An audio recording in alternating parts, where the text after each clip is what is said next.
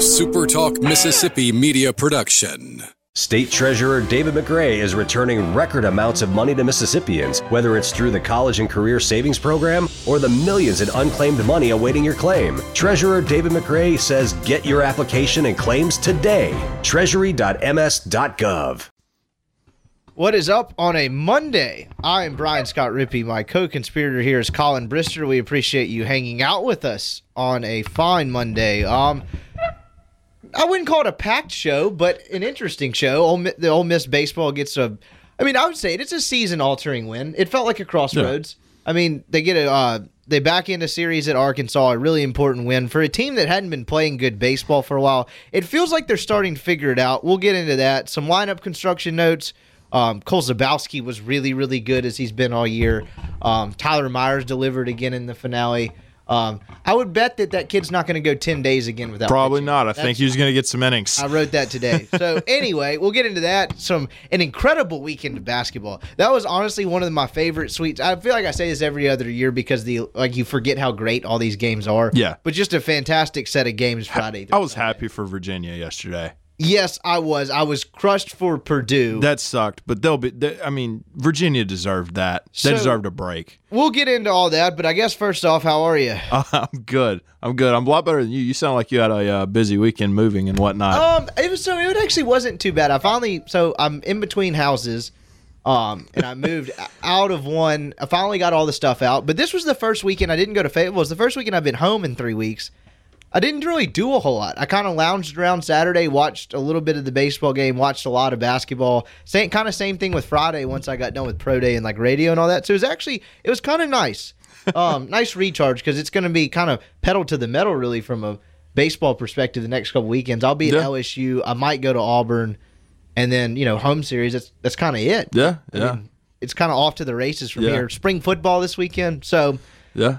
Packed show. I guess shouldn't bury the lead here. Ole Miss related podcast. We'll go with the Ole Miss baseball team first. Are you sure you don't want to go to softball first? We can talk a little softball, honestly, too. They seem to have it rolling. Yeah.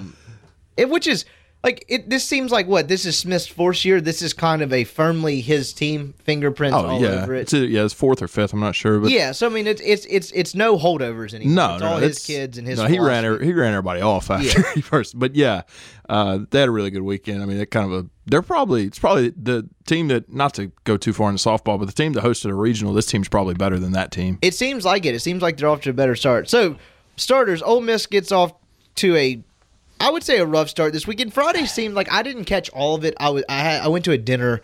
I caught pieces and parts of it. It seemed like a sloppy game. I thought Ole Miss just lost a baseball game on Friday, whereas on Sunday at Missouri they blew it. They didn't play well. I thought, sometimes you just go out there and the other guy's better than you.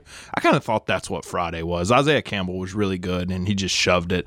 And Will Etheridge I thought Will Etheridge was fine, but it was probably his worst game of the season. And Ole Miss just, couldn't get into it against a really good pitcher. He gives up 2 in the first, 1 in the second, 1 in the third. Yeah, just didn't really have, his best stuff, which happens. They made an error behind him early, didn't they? They ruled it a hit in the first, I think. But look, I kind of thought Ole Miss just got beat on Friday night, and that happens in baseball. But they probably could have played a little bit cleaner. That is what got moved Zabowski. He didn't play first base the rest of the weekend.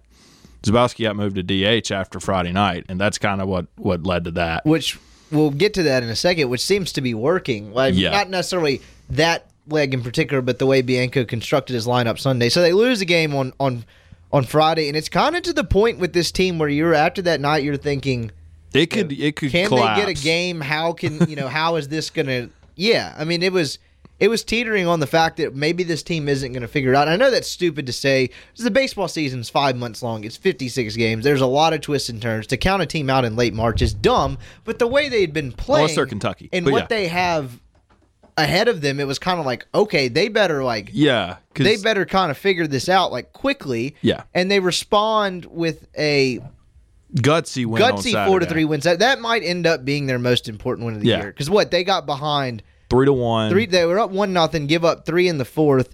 Nikhazy didn't necessarily seem to have his best stuff, but that kind of outing to me, he ends up churning out 5 2/3. Just competed his guts out. He stranded 2 runners in the second and the third inning. Yeah. He stranded 1 in the first. He avoided complete disaster when they did score 3 runs in the fourth on 2 home runs. Yeah. And he still gave them a quality outing on a day when he didn't have his best up. And for a true freshman on the road against a top 10 opponent, like that's kind of what separated him and kind of helped him solidify the Saturday thing is, yes, his stuff is good. Yes, he's a talented kid, but his composure and demeanor has really helped him through some adverse circumstances. Because in every one of his starts, he's had an inning to where it could have gone off the rails, but it didn't. Gave up 3 in an inning, 2 in an inning at Louisville, kind of the same thing against ECU on 1 pitch. And he hasn't let it get off the rails. Right, yeah, and that's kind of what sets him apart from most freshmen is he stays composed in those big situations and he's able to deliver. When Ole Miss, frankly, hasn't been able to make, and I hate this reference, when they haven't been able to get off the field in big situations, that Nikhazy's been able to do that for them. So, that was really gutsy on Saturday. Look, Austin Miller got the ball too, and that kid, it's one of the best stories on the team. He didn't get much. You didn't get much anything out of him. I don't think he made the postseason roster last year, and he's right now their best reliever by far. Which is crazy because you go into the year, and you went into the year after the winter and fall that he had, knowing he was going to contribute more this year. You didn't know it'd be this much, but the fact that Myers, Green, and Miller are kind of they're the 3 most reliable guys. Roth. Roth too. But the fact that if you said what 4 pitchers are getting the most, what is Ole Miss getting the most out of their bullpen, pick the 4 pitchers, are you picking all 3 of them? Well, you got to do something with Parker. I'm saying before Caracci. Oh, before Caracci, yeah. Those 3 guys, yeah. Yeah, Green, Roth, Miller, and Myers are kind of, what you're relying on. But would you have picked that in February? Oh, God, if I said pick 4 guys before Caracci, that's what you're going to No, get to I would have. It's crazy. I would have said Greer Holston, Jordan Fowler, and those guys haven't thrown an SEC game this year. Hell, Greer hasn't thrown in a game. I would have said Zach Phillips because I didn't envision him starting necessarily. Yeah, fair enough, because you thought Roth was going to be the Saturday guy, and we can get into that in a little bit. But, yeah, just on Saturday, that was probably the gutsiest win they've had this season. It was, and it really felt like it, too, because they get down 3-1. They battle back. Gray Kessinger hits a go-ahead double in the 9th, and then Caracci kind of puts the clamps on it in the bottom half. And it was a win that, gutsy's such a cliched word, but it was. Yeah. It was hard to come by. It was a game for a while. You didn't think they were going to win. They scratch a run across in the 5th and the 6th. Keenan homered, Zabowski homered. 2 good signs for guys that middle of the Ole Miss lineup feels like it's starting to kind of harden into that. Murderer's Row is such a, hyperbolic cliche. But kind of... they're kind of hardening into the arduous path you thought it was going to be to get through. I guess when we get into a little bit of the lineup change on Sunday, man, going Tyler Keenan, Thomas Dillard, Cole Zabowski is not fun. When they're hitting. Yeah, yes. You've got to be even if they're kind of scuffling like they are right now, Thomas Dillard barely has a 700 OPS in SEC play. He's still feared when he gets into the batter's box. They still throw him first pitch curveballs. So, that takes a mental strain when you have those type of 3 guys that hit like they do.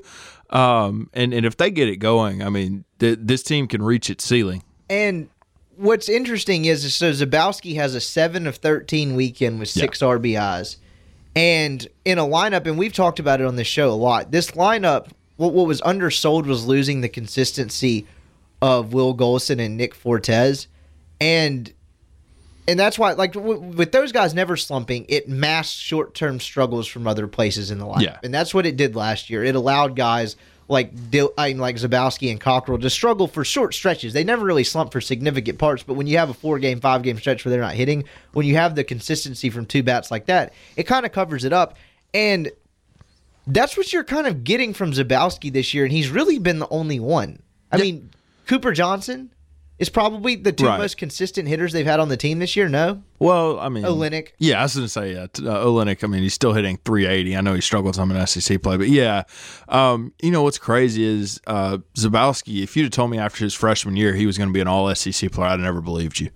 And that kid has probably put one of the better, what am I trying to say, slash lines out of the class that was recruited, the 16 class on the team. And with all that pub that class got, he didn't kind get of the it. forgotten guy. Yeah, and he's probably their best hitter out of that class right now. So yeah, just going forward, it's probably I don't know why you'd alter this lineup. Maybe some modifications left versus right thing. So we'll get to that. We'll get to that now. I guess a good segue. So they get the win, and it's even, and you're kind of thinking, okay, it's not mission accomplished, but it's disaster avoided. Yeah. And if they can steal a win on Sunday, it goes a long way to rectify it. And then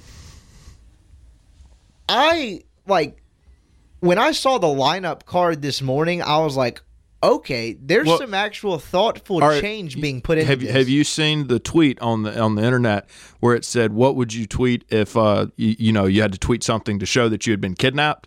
That's what I thought Bianco was tweeting when he tweeted out that lineup. I thought he would have been like kidnapped or something. So he bats Ryan Olenek in the leadoff spot, which he shut it down a month ago. Gray Kessinger second.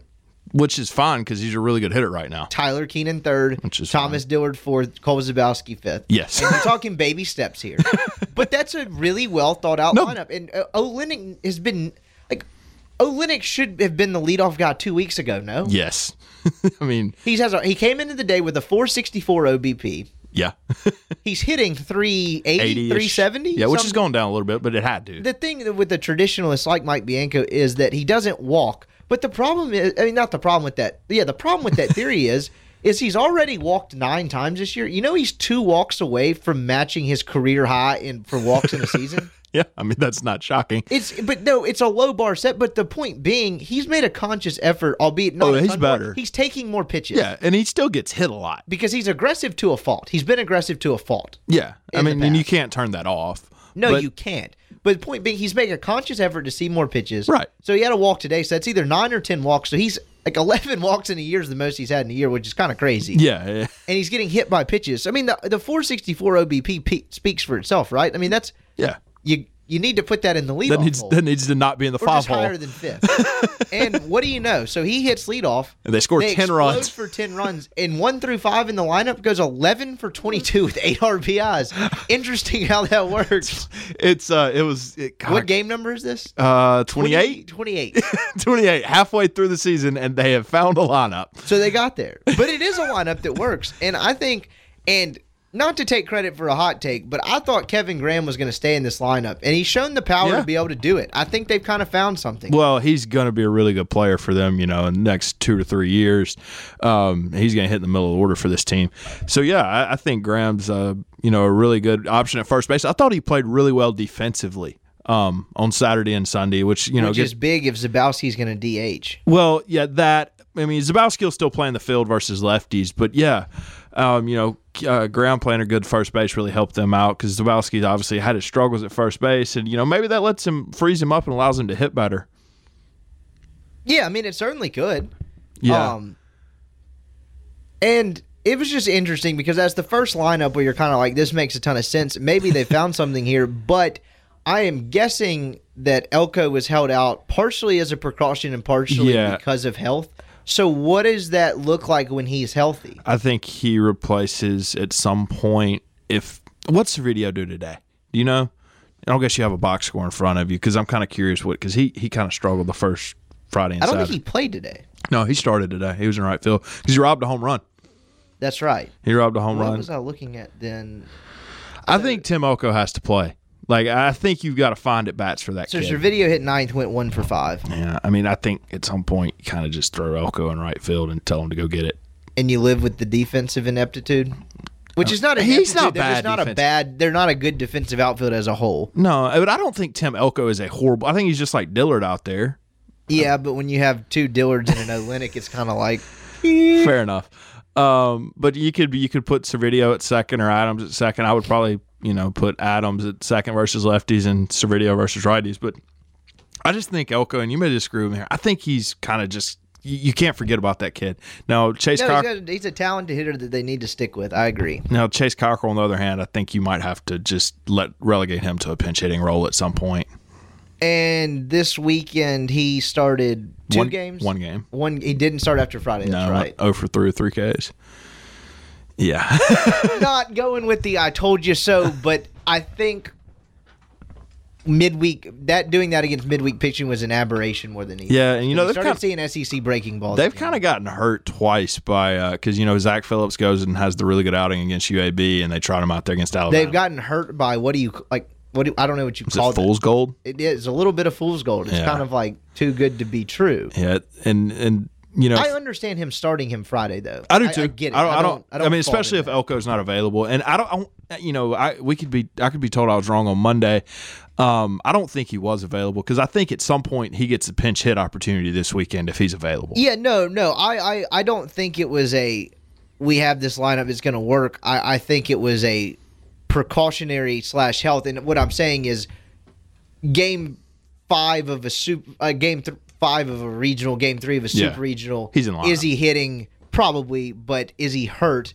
Yes. Yeah. So regular season mid-March, you're not playing him. I Right. guess is what I was getting at there. Yeah. So, and then Tyler Myers in a game that would appear to be headed for a slugfest. It's a 5-5 game in the 5th after Phillips He struggles. decided Arkansas had 5 runs, and that was plenty. Yes. And Tyler Myers continues to pitch well. That's now 10 straight innings of shutout He go baseball. 4 today? 3? Went 4 today, 4 scores innings. He's given up 4 hits in his last 10 innings, hasn't given up a run. Yeah, I mean, And before Memphis had not pitched since March the 16th. hey, just kind of forgot he existed. But yeah, I mean, he's a guy. He's probably right behind Miller at this point, right? Of guys you want on the mound in a big situation. Before Caracci, obviously.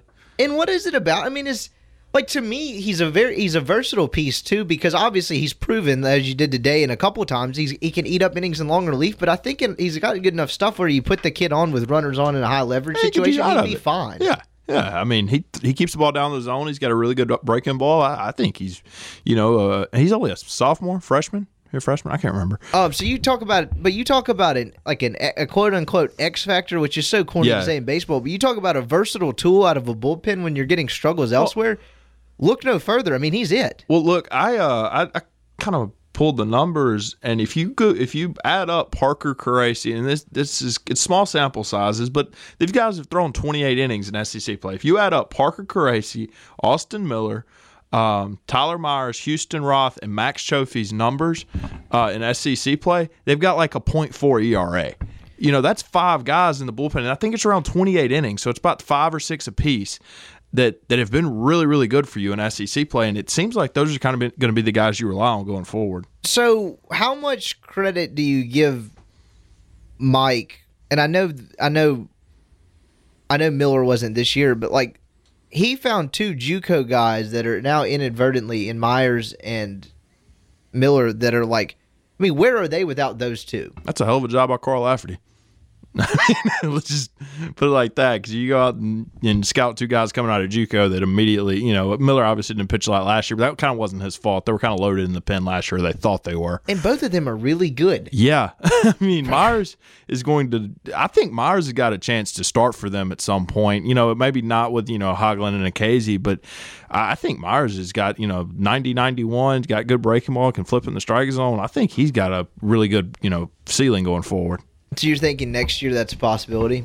Maybe, because you're going to lose. You're losing Etheridge, and somebody's got to step into that role. Now Houston Roth might be back, and that's what I was going to say next. Is Hoglund again didn't have the outing that you probably needed out of him. So I was moving stuff. I was watching on and off, but obviously he comes out in the 3rd, comes out in the 4th. Something. I think it was the 3rd. I was not examining him close enough today, admittedly, because other stuff going on. I don't know what was it? He left everything up, and when he's throwing 90 miles an hour, I mean, breaking balls up. He was really good in the 1st inning, but I mean, when everything's up and he's not going to overpower you ever, it's just not going to work. So I think at some point, I think you probably give him Florida, but I think if you give him Florida, you got to have him on so quick of a leash that, I mean, you got people in the pen in the 1st inning, because I'm telling you, if he pitches like that against Florida, that he's going to get ramrodded. And see, that's what puts him in a tight spot, because they've gotten fairly fortunate enough at this point, because Etheridge and Nikhazy being good the last couple of weeks, is their pen hasn't been too taxed by a Sunday game, right. But you get into a slugfest on Friday or Saturday at some point,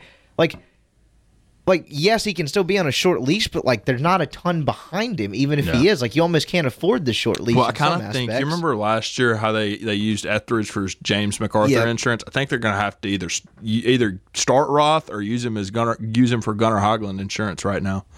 I would agree with that. And Roth has been better the last couple weeks, and I think that's a health thing. I think he's just finally healthy, because it was his non-throwing shoulder, but the thing about it is when you're kind of on the turn through, like when you're twisting and turning and contorting your hurts. body. Yeah, it's a painful deal. So there's obviously this lineup seems to be figuring it out. There's seems to be enough in the pen. If, like you said, if they can figure out, and they can survive.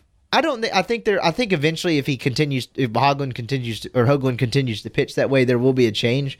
But they can survive with that on Sundays. If they survive with James MacArthur on Sundays last year, they can survive with Gunnar Hoagland. I get what you're saying, but they hit a lot better last year, They too. did, but you're starting to see more and more shades of last year hitting-wise. I don't think it necessarily will be as good, but they can survive. And so point being is it gives Mike some freedom and flexibility and not as much pressure to, like, you know, I got to have somebody give me 5 or 6 on Sunday, otherwise we don't have a chance to win a series. Right, and a lot of that's a credit to Doug Nikhazy because the kid just goes out and get like he didn't have his best stuff yesterday at all, and he just goes out and gives you 5.2 and 3 runs, and you'll take that most every Saturday. He started against East Carolina, Louisville, Missouri, and Arkansas, and he's given 5 every single time at least. Yeah.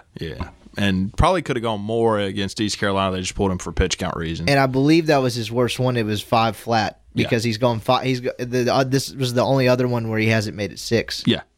So I mean, he's kind of saved this team right now, and 100%. Yeah, I mean, because I don't know where they if Doug Nikhazy, you had to pull Zach Phillips. I don't know where else Houston. You would have had to go Roth, but what does that even look like? Because you're having to go Roth while he's still kind of trying to get over the injury thing. He has, you lose some confidence with a bad start while he's still figuring out kind of the shoulder thing. Where are they exactly? I guess the only other option is maybe Austin Miller gets Myers. Yeah, Myers.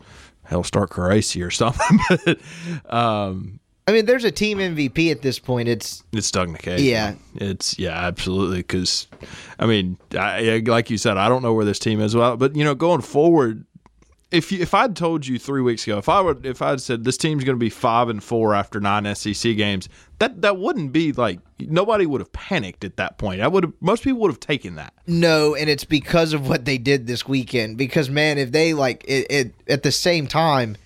They take 2 or 3 from Alabama, which is fine. Don't take advantage of a sweep, but then go lose 2 or 3 at Missouri and then 2 or 3 at Arkansas with what they had in front of them. Like that's whatever game you want to point to. Like it's really the Saturday game. Them gutting out the Saturday game dramatically changed the outlook of how they look. It changes the dynamic for today. Like you go into today with there's not much pressure here. Like we're just going out here and playing. You go into today 0-2, and all the pressure in the world is on your shoulders. So our listeners think it's Monday, but I see what you're saying. I'm sorry, man. Look, it doesn't matter. We've gone back and forth on that 6 times. It's Sunday at 9:03 p.m. But yeah, no, to your point, and it changes outlook. Like we said on Friday, like 2 wins, if they can somehow find a way to get 2 wins, it rectifies a lot, if not just about everything they've done to this point, and that's exactly what they did. So now, this is another. And you're going to say this every weekend going forward, but you're catching a Florida team that what did they do? Swept. So they got right against Alabama. They're feeling I better. assume about they finished themselves. it off today. Oh, look, they were up like 5-1. So Ole Miss obviously you got to get 2. But yeah, 1-2.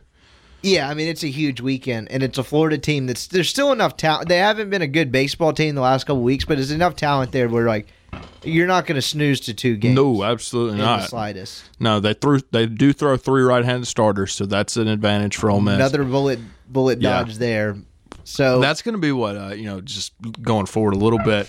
Kentucky, as bad as they are, throws 2 left-handed guys, and they have a first-round pick that's a left-handed guy. So looking at these next 2 series, I think the goal's just got to be go 4-2. You got to figure out a way to go 4-2 against Kentucky and Florida. If that's 1 win, 3 wins, 2-2, 3-1, whatever. I think when you get through with 15 SEC games, you got to look up and be 9-6. Yeah, I would certainly agree with that. So, kind of putting a bow on baseball, they play North Alabama, 11 o'clock, Tuesday morning. Wait, what? Oh, I thought they play North Alabama at 11 o'clock on Tuesday morning. No, I think this is Southern Miss week. Sure? Yeah, I think. I swore it's North Alabama week. Because, man, it's like Kids Day game. Son of a God.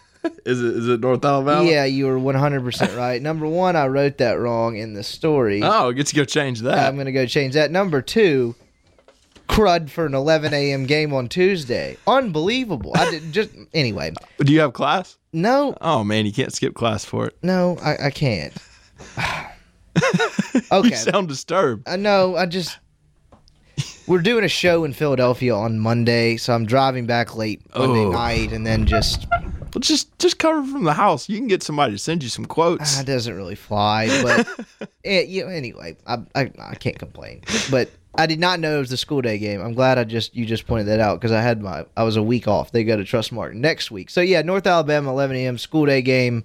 Lots of screaming kids. Should be a good time. Hopefully nobody gets hit by a foul ball. Yeah, that's my biggest worry with those things is they have all these kids in there, and they've been pretty good about like keeping watching and keeping the kids somewhat alert and all that. But they're 7. Yeah, it is a little worrisome. Somebody hits a screamer and daggum Timmy if he ain't wearing one. Yeah, like it's almost like you should put some netting down each line for that game because somebody can eat one.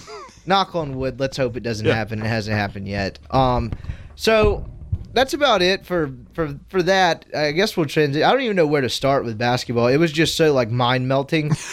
I mean, it was an awesome weekend of basketball. The Thursday games were kind of we went over those. It was kind of a little bit of a crapper, but like Friday, Duke Virginia Tech, awesome game. Duke got what they deserved on Sunday. Yeah, they did because they very well could have won that game. Buzz Williams drew up 2 really, really nice looks for Virginia Tech at the end. They schemed the hell out of that game. That was a great coaching job. They gave it all they had. Duke was just better. Yeah. And they were in it to the end. They just kind of gave way. North Carolina, Auburn, awesome. You don't call that awesome? I call that an ass kicking. No, for 33 minutes that was awesome. And then Auburn kind of pulls away. I mean, that game, it was 16-12, like 4.5 minutes in, and you're like, I need a breather. And I'm just like, I was like watching this. It's like the Step Brothers on. He's like sweaty. You got sweaty watching Cops. I was like sweating on the couch. I was like, I need this thing to be like, I need to slow down a little bit. This is nuts. Well, Michigan State just mauled LSU on Friday. You kind of saw that coming though. Yeah. Coaching mismatch. LSU was not a very well coached team with Will Wade necessarily. They sure wasn't without him. With Will Wade, it was a lot of organized chaos. And you so would they call it organized chaos? Yeah, and then, golly, Houston had the game won. They're up 3 did. with a minute left. Tyler Hero hit a tremendous shot. It was huge. Cold-blooded. Yeah. He got that ball, and you knew it was going in. And it's 58-57, like, at that point. And then Hero makes a shot. It completely changes the dynamic of the game because now Houston's like, do I have to foul? Do we play the possession out? Like, tremendous shot.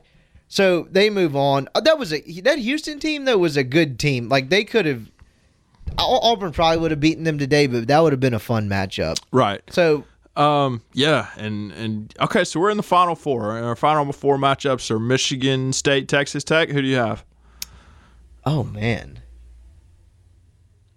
I think Michigan State. See, I think I got Texas Tech. I don't know if Michigan State can score enough. Because, man, that defense is legit. I didn't think they could do what they did to Gonzaga. Yeah, I agree. And so, anyway, you get to a nice segue there because you get to Saturday and you had 2 incredible games. Couldn't have asked for any better. If you weren't a Gonzaga fan, they were incredible. Yeah, so that was the shocker of the day for me because I knew Texas Tech defended really well, but Gonzaga just, they let that game get really physical. And that played into Texas Tech hands. And Gonzaga honestly got exposed for being soft. Like, Rui didn't handle the physicality there. You had few bitching at the referees constantly. Like, they refused to throw the ball inside. And I don't know if he was, worried about how they were handling it inside or what. But, they had a mismatch on him. Like, what are you doing? Yeah, I mean, Rui didn't play well. Perkins was horrible. When you get that bad a play from your point guard position, obviously, look, I'm a little biased. I'm a Gonzaga fan, but it was gross. And they couldn't get stops was really what kind of alarmed me down the stretch. Texas Tech was getting what they wanted on offense. And just Gonzaga could not get the stop to get back in the game. And obviously, they shoot it so poorly from 3. Norvell was horrible. Yeah, and that doesn't happen to Gonzaga every game. But to me, that was like Gonzaga has a gear that when they hit it, no one else can really play with them except for I would probably contend Duke just because Duke's sheer athleticism. But That was the most shocking one of the day for me because I didn't see that coming at all. I thought Texas Tech had a good run. But, man, Chris Beard was coaching at a place called, like, McMurray 6 years ago. Now he's going to the San Final Four. Angelo State 4 years ago. Goodness. And now he's in the Final Four at what has been consistently ranked the worst job in the Big 12. Yeah, and, that's kind of – I'll talk about that for a second. Everybody has these preconceived, this is this team's ceiling. Man, look, if Texas Tech can make the Final Four – there's not many teams that can't make the Final Four with the right coach. Oh, well, sure. You get two players in there. They have Owens and Culver, who are kind of Owens, not really. Culver, NBA prospect, obviously. Probably going to end up being a lottery pick. Sure, yeah. And then, Owens is a long, rangy player. You get the right combination of that and a couple guards that can fill it up, and boom, that kind of there you have it. Yeah, so, yeah, I mean, there's the ceiling thing is probably a little overrated, but it's much harder to do it at places like Texas Tech, which is just that's the best coaching job you've seen in what? They lost 5 of 7 contributors from an Elite 18 last year, yeah, and make the Final Four. Yeah, pick 7th in the league. I'm not shocked at all if they win this thing. No, I'm not either. See, now we're to the point, even with Auburn and Michigan State being in there, I'm not shocked if anyone wins this thing. If you said you have to get it right, and I will give you $1,000, I'm taking Virginia, but I'm scared to death doing it. I'm scared because I think Virginia is just better than everybody a little bit better than everybody at everything. So, but Virginia was a bounce away from not being there. Yep. Carson Edwards was insane in that Elite. Everybody, and they're right. Like everything always regresses to the mean, except for Purdue's 3-point shooting. It didn't. Because you had Carson Edwards lose his mind. You had Klein have the best shooting stretch of his entire career. But just making so that's secondly, Virginia is very, very fortunate to be where they are. They are, but they deserve to break too. They deserve to bounce. I'll say that, but man, you talk about a break. So they foul. Purdue fouls, which is the right strategy. Yes, and then you make one, you miss one. So it's 70-68. He misses the second one, appeared to be unintentionally. I don't think it was unintentional? Yeah, I don't think he was trying to miss that. Unless I'm misremembering. They tap it back out. It goes beyond the backcourt. Then and I'm yelling timeout. Like, call a timeout. He throws a 25-foot pass that, what's his? Diakite. Yeah, Diakite literally just kind of like floats it and touches it up there because he didn't have enough time to do anything else. It's over. Like I was, because when he went to the line and it was 70-67 and they fouled, I was like, this is over. Purdue's got this. There's literally not enough time. Yeah. And then, because that's the only way you can lose is to give up that rebound. And people that are like the non-foul people had to fill. No, you foul every single. Because there had to be 4 winning plays there versus 1. Yes. You had to tap it. You had to miss it in the right spot. You had to tap it back out. They have to get it. You have to get it. You have to make the right pass, and you have to make the shot. As opposed to if you don't foul a 3-pointer and, hey, it's overtime. I mean, and, Todd Jerome and Kyle Guy, they can shoot the thing a little bit. They can. So, it was the right play, and it sucks for Purdue. It didn't work out. But, Virginia, I was happy for Tony Bennett and that program because, man, they deserve to be in a Final Four by now. Because, for a I'll just say it, an organization that in college basketball that doesn't do things really the right way, that's one program that kind of does. Yeah, and they've handled it. Even just beyond that, they've handled the losing to a 16 seed about as well as you can. Yeah. And like they've gotten asked the questions. Like I was in there for the round of 64 game when Bennett was asked, how do you find peace of mind and how do you find perspective and stuff like that. And obviously you knew you were going to get the question, and you knew they weren't going away. But just for them to handle it the way they have. And Kyle Guy had an incredible quote after the game when he was asked about it again after the win. He said, look, like last year we made bad history. This year it's like motivating us to make good history, which is like the most like simplistic yet like perfect way to put that. And like it just like because that can break a team and a program mentally. Like that can break a coach mentally and his whole philosophy on basketball, and they've stuck with it and they're back at the and everybody, and I get it. Everybody was like, I don't know if Virginia can win in March playing it the way they do. This is not the Virginia of 2 years ago. This team they can score, man. Kyle Guy and Todd Jerome can play. On both ends of the floor. Well, Kyle Guy really can't play defense, but they got 2 guys that can light it up on you. They just kind of do it slowly. Yeah, and it's already vindicated. Like you made the Final Four. Like if they lose in the Final Four game, like that's not a aha. But I don't think they are. I don't think they are either. But But man, you're how right. are you betting against Auburn at this point? Bad strategy. Yeah, dude. I thought that I I kind thought of they were done. I kind of wrote them off when Okiki gets hurt. They're down 5.5. Yeah, they're down 5.5. They're obviously missing his defensive presence inside. I mean, it's And plain they as rolled him day, in and there then in they a just roll wheelchair. in the second half. And good for Auburn, good for Bruce Pearl. That's like quote unquote team of destiny that Is everyone it- likes is to it point out. kinda That's like- the team that's on one that you're just kind of like, I don't know what's going on there. I but- kind of like Bruce Pearl.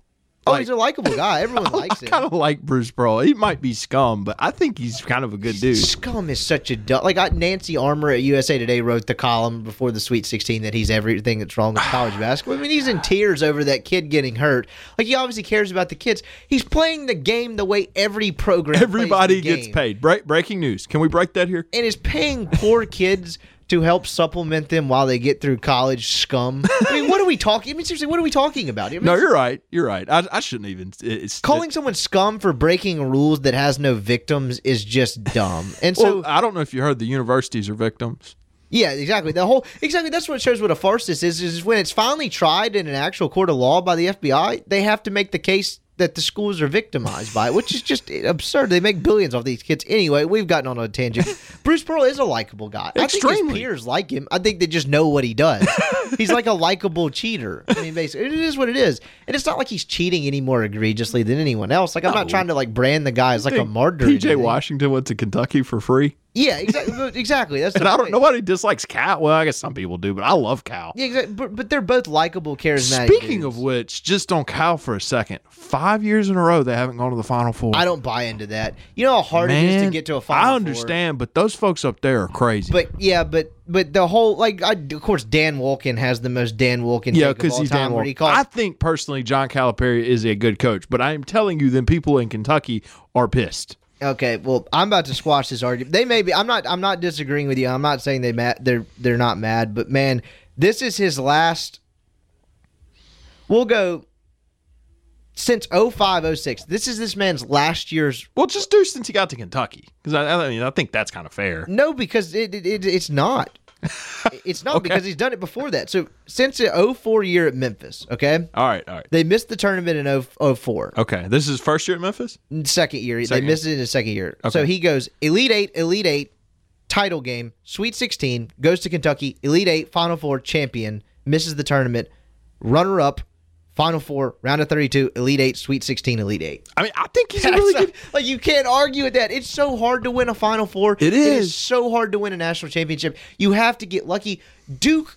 Coach K is a rim away from squandering 3 lottery picks, 3 top 10 picks about not making it out of the round of 32. It happens. If you're consistently in Sweet 16s and you're consistently in Elite 8s, you can't ask for much more. No, you can't, but those folks can because they're nuts. Izzo hasn't won a title since 2001 or whatever. No one's asking about him. Yeah, but that if for all the good Michigan State is, it ain't Kentucky. No, but like Dan Wolken calling John Calipari's tournament job this year Oh, a good stink God. bomb. No, It's it wasn't a It's stink just bomb. bizarre. I'm just, Like, it's such a ridiculous take. no. I mean, I'm with you, and I don't think Cal. If you're Cal, you do anything differently than what you're doing because I mean, They've had poor luck. They've blown a couple games, but the point. I guess there is. I can understand a little bit of criticism for losing to Kansas State in the Sweet 16 last year. Fine. I can get that one. That's fine, but like my God, like what? It's getting to a point to where it's like, what else are you asking of this? I will say this: was Duke the most talented college basketball team this year? Not this year. Ever. Most talented ever? Oh, I don't know, man, because you're going back to like 5 slam and Yeah. jam and Well, all you're going that. back to the Fab Five at Michigan, but it's up there, right? No, it's in the conversation. Like it's not like blasphemous. Can you to, call like, this say- season a failure if you're them? No, because you're talking about Kentucky teams. Like you go look at the Kentucky team with Towns and was on that team or Right. the Wall. Kentucky That wasn't a team. failure. They got they got to the Final Four. No, but my point being is like Cal's had teams with 3-4 lottery picks that did the same things. I don't think it's a failure. I mean, they got beat. The tournament is hard, man. No, it is. Winning 6 straight games if you're anyone is hard. I saw a stat, man, and I wish I could find it about the games Duke lost and how many shots R.J. Barrett took under a minute versus the shots Zion Williamson took, and it was a crime. R.J. Barrett should be arrested. So we've gotten off on a tangent here, but they were some great Elite Eight games. You feel bad. Carson Edwards delivered two of the greatest tournament performances anybody's ever seen. That kid can the play. 42 against Virginia in the round of 32. What he did against Virginia in a game that you could argue they could have won, whatever phrase you want to use for it. It was a fantastic game. Saturday was incredible. Today was good in its own right, too. I mean, that Duke game was good. The Auburn-Kentucky game was fun. Just it was a one great more tournament. thing. At the end of the Duke game, those guys are having to foul to get Michigan State at the line. I think we've got to do something where a team isn't penalized for not fouling. You know, because Duke only had 14 fouls. I think we've got to adopt the NBA rules where the 2 fouls under 2 minutes you go to the line. Because I don't think it's fair to Duke that they had to sit there and try to foul with 7 seconds left. Well, it goes beyond that because I agree with you, but college basketball's foul. First of all, it's the only level of basketball left in the world that does quarters. 2 20-minute halves instead of 4 quarters. It's the only level of basketball in the world that still has the stupid 7 fouls per half because you get a ref with a happy whistle and the last 12 minutes you're walking back and forth from free throw line to free throw line. So to your point, yes, but if you tweak that, you got to fix the whole thing. I mean, I'm fine with fixing the whole thing. It just kind of was annoying watching Duke having to try to foul And they were wasting seconds. when they're being penalized because they played good defense. Yes. I agree with that to a point, certainly, but I think if you tweak that, you got to fix the whole thing. Go to quarters, man. This is ridiculous. Or if you don't go to quarters, do what they did in the NIT and Just let the reset fouls it. reset at 10 minutes. Whatever, to the point. Like, I don't know. It's the only form of basketball on earth that still does it. Well, just go to, I mean, with just the fouls, just 2 fouls under 2 minutes, you go to the line for Yep. 2. Yep, I would agree with that. I hate the 1-and-1, but that's another story. Yeah, but if you changed it, you wouldn't have the 1-and-1. That's It would go good, straight to double. because I hate the 1-and-1. So, I guess lastly, to kind of clean up, we had Pro Day Friday. Not really a lot to report from that. I thought Jordan Ta'amu had a really good day. He's showed gonna off get his arm. drafted. Yeah, he had a good day. Showed off his arm. It was surreal. Not surreal. It was interesting to watch DK Metcalf, DeMarcus Lodge, and A.J. Brown talk about them probably sharing the field together for the last time because that was it for them. It was their last workout. It's dudes that have been through a lot together. I mean, it was really Brown led the way, but like all three of those guys kind of became the face of the program the face of the program through some really trying times, and they could have left, and they didn't. And they got ruined in a bad offense. I mean, seeing and beyond What was the that, quote? seeing They learned routes that they Dawson didn't run. Knox, both Dawson Knox and it was either Lodge or Metcalf were saying they've had to explain to scouts and stuff, or talk to coaches and talk to teams and say we ran this stuff in practice, just not in games. We ran routes in practice, but not in games, which is just. And poor Dawson Knox. Listen to him say like he's embracing the challenge of showing teams there's more than what's on film. Well, I hope so, because Phil Longo didn't give you anything, bro. I mean, he ruined it. I mean, he almost forced the kid to come back because he didn't have enough on film. And he does. I mean, you could argue he still doesn't, but I think he kind of does. And he's shown teams that he can block. He's shown teams he's obviously catch the a football. hell of an athlete and a great pass catcher. It's Good luck, North Carolina. Good luck. Yeah, it's just it's baffling. It really is baffling because I saw an NFL Network guy the other day say, watching through another Ole Miss loss, it's unbelievable how they squandered these weapons, and it's kind of like, yeah, you're right. I mean, with that, they think about it. They had in 2016 or 17, they had an NFL running back, Yep. all those receivers, and a veteran offensive line. What are you missing? Why is that offense not scoring against good teams? What are you missing offensively? I get that they couldn't stop anybody, but what are they missing? Well, they scored a little bit, they scored more in 17 than they did 18, didn't they? They lost at Alabama 66-3. Well, and it's Alabama, but yeah, I get your point. I don't know. So the same thing in 18. A competent offensive Scotty coordinator. Phillips, you're trading Scotty Phillips for Jordan Wilkins, and it's the same thing in the offensive line as a year better. Yeah, you're missing a competent offensive coordinator. That's the only missing ingredient. Yeah, he was so bad. He was, and people got all over McGriff, and I got it, but McGriff wrecked a Pinto. Longo wrecked a Ferrari. Yeah, that's a good way to put it, because it really is. It's just kind of The game against State was the worst I've ever seen. This year's game against State, where they had no prayer. Look, State was really great. They were elite defensively. Ole Miss could do nothing with really good players. literally nothing. I mean, it's No, Corral had to come in, and I get all that, but good God. so not a ton to report from Pro Day. They had a good day. Spring football. It was interesting. I asked AJ Brown kind of what he's heard from teams, and he said, most teams have kind of said they would anticipate me playing both in the slot and on the outside, which I think works to his advantage as far as getting drafted. He did both at Ole Miss. Yeah, him being able to do. Oh, you could certainly do it because he started out outside here, and honestly, one of the.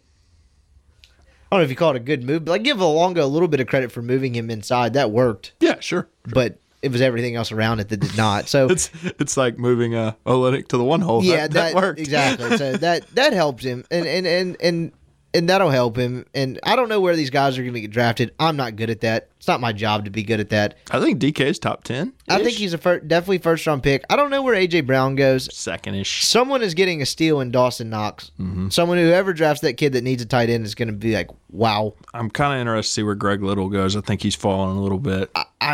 Yeah, and I get asked why every now and then. I don't really have a good answer. I don't think he's tested. I think his tests have been underwhelming. Well, he didn't run pro pass sets. Yep. I mean, he didn't drop. I think he'll still be a good offensive. Oh, I think he will be too. I think he got unfairly placed. Like I mentioned this to Richard on the show on Friday. I think he got unfairly placed with the Tunsil expectations, and nobody's Laremy Tunsil. Well, exactly. And Richard was like, "Well, why would you assume this kid uses a gas mask ball to it?" I'm like, "I'm not talking about the draft, man. I'm talking about from the day he came in. Everyone was like, this kid's the next Laremy Tunsil." I'm like, nobody's Laremy Tunsil. Like Laremy Tunsil, shut down Myles Garrett. I mean that he put him on his back every play. Laremy Tunsil almost made a Pro Bowl as a rookie playing a position that he didn't play in college. He's Laremy Tunsil. I mean, that's just an unfair expectation. So I think Little will be good. I don't know where he's going to get drafted. I think it's fair to say his stock has probably dropped in the last 6-8 months. So good for them. Hopefully they'll all have good careers and get drafted well and at least have an opportunity. That's not really all I had from Pro Day, but we'll be back at it. It's a busy week. A lot going on. You have any insightful spring football news? No. I mean, we went over it. We hadn't talked to him since I had kind of the review on Friday, I guess. Oh, okay. So we haven't had much. We'll have availability probably Monday, tomorrow, today. We're recording on Sunday, spoiler. But we'll have availability probably twice this week. And then the spring games is Saturday. Ole Miss has a huge baseball game. I imagine I'm anticipating probably some basketball news this week in some capacity, whether it's on the recruiting front. Oh, yeah. I anticipate something fairly soon. Something. So we'll kind of have you plugged in on that. We'll have coverage at supertalk.fm. For Colin Brister, I'm Brian Scott Rippey. Have a great Monday. A SuperTalk Mississippi media production.